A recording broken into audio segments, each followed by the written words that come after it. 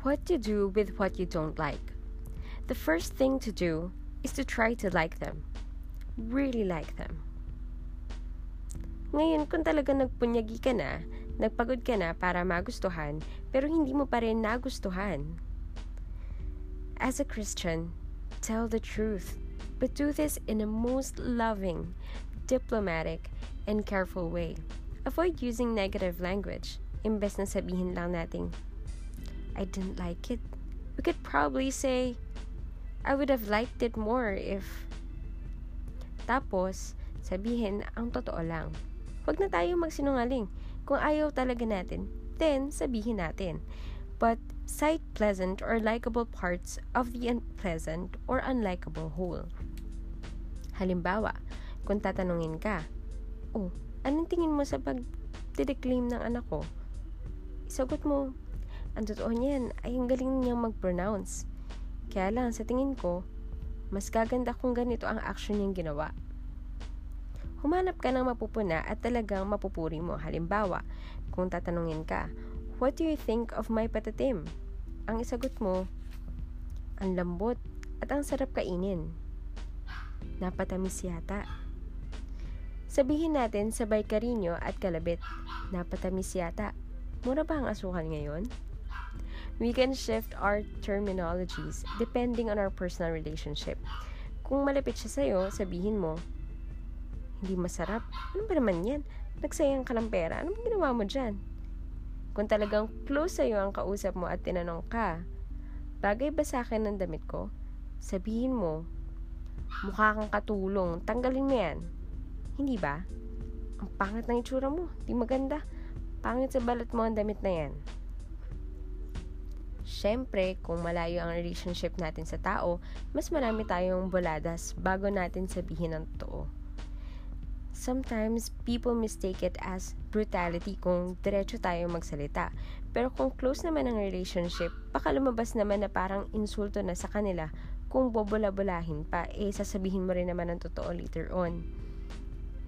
Kung di din natin madiretso ang kausap, ang ibig nating sabihin ay tinatrato natin silang malayo sa atin at wala tayong tiwala na kaya nilang dalhin ang katotohanan.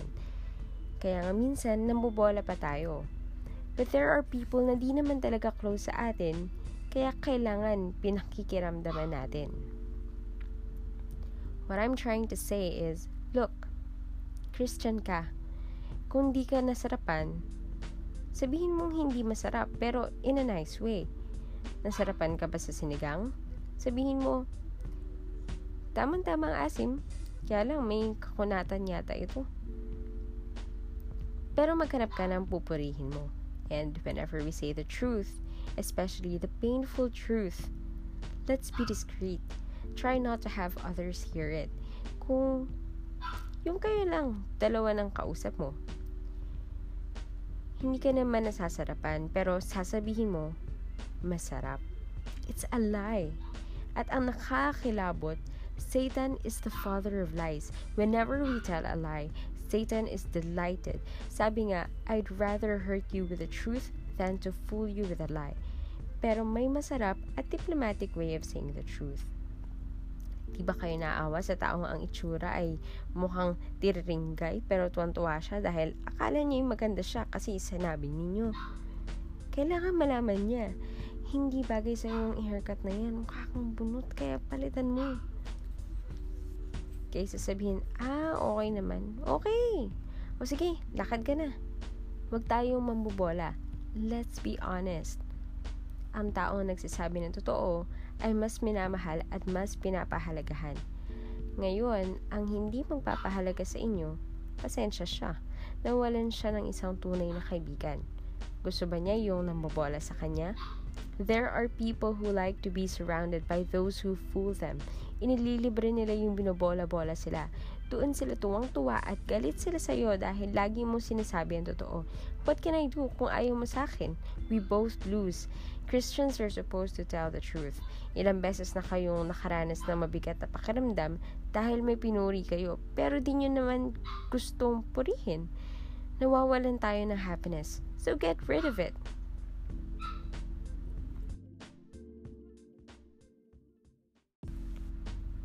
What to do with what you don't like? The first thing to do is to try to like them. Really like them. Ngayon, kung talaga nagpunyagi ka na, nagpagod ka na para magustuhan, pero hindi mo pa rin nagustuhan.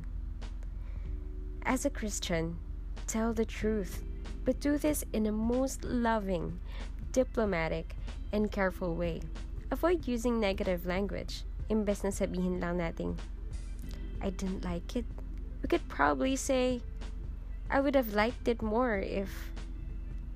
Tapos, sabihin ang totoo lang. Huwag na tayo magsinungaling. Kung ayaw talaga natin, then sabihin natin. But cite pleasant or likable parts of the unpleasant or unlikable whole.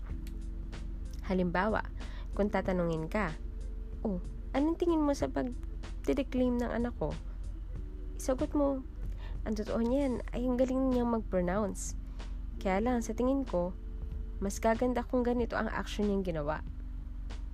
Humanap ka ng mapupuna at talagang mapupuri mo. Halimbawa, kung tatanungin ka, what do you think of my patatim?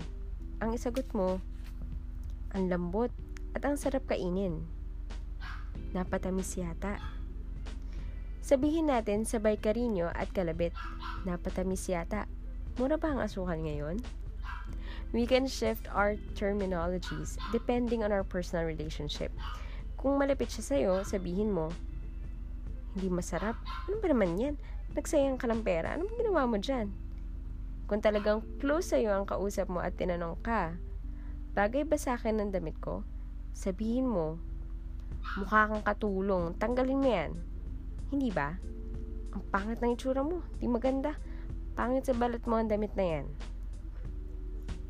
Siyempre, kung malayo ang relationship natin sa tao, mas marami tayong boladas bago natin sabihin ang totoo. Sometimes, people mistake it as brutality kung diretso tayo magsalita. Pero kung close naman ang relationship, baka lumabas naman na parang insulto na sa kanila.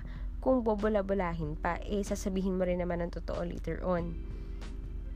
Kung di din natin madiretso ang kausap, ang ibig nating sabihin ay tinatrato natin silang malayo sa atin at wala tayong tiwala na kaya nilang dalhin ang katotohanan. Kaya nga minsan, nambobola pa tayo. But there are people na di naman talaga close sa atin, kaya kailangan pinakikiramdaman natin. What I'm trying to say is, look, Christian ka. Kung di ka nasarapan, sabihin mong hindi masarap pero in a nice way. Nasarapan ka ba sa sinigang? Sabihin mo, tamang-tamang asim, kaya lang may kakunatan yata ito. Pero maghanap ka ng pupurihin mo. And whenever we say the truth, especially the painful truth, let's be discreet. Try not to have others hear it.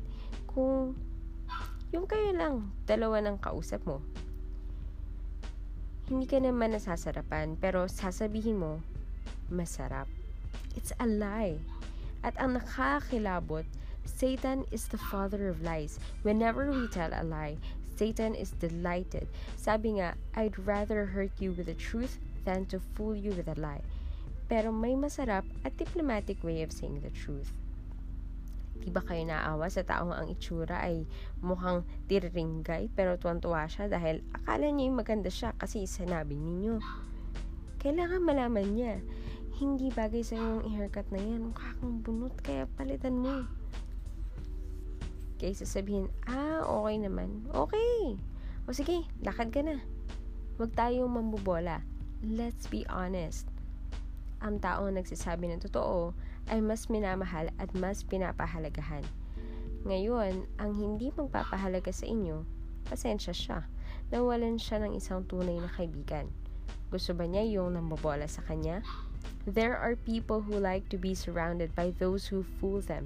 Inililibre nila yung binobola-bola sila.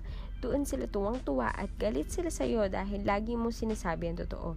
What can I do kung ayaw mo sa akin? We both lose. Christians are supposed to tell the truth. Ilang beses na kayong nakaranas ng mabigat na pakiramdam dahil may pinuri kayo, pero di nyo naman gustong purihin.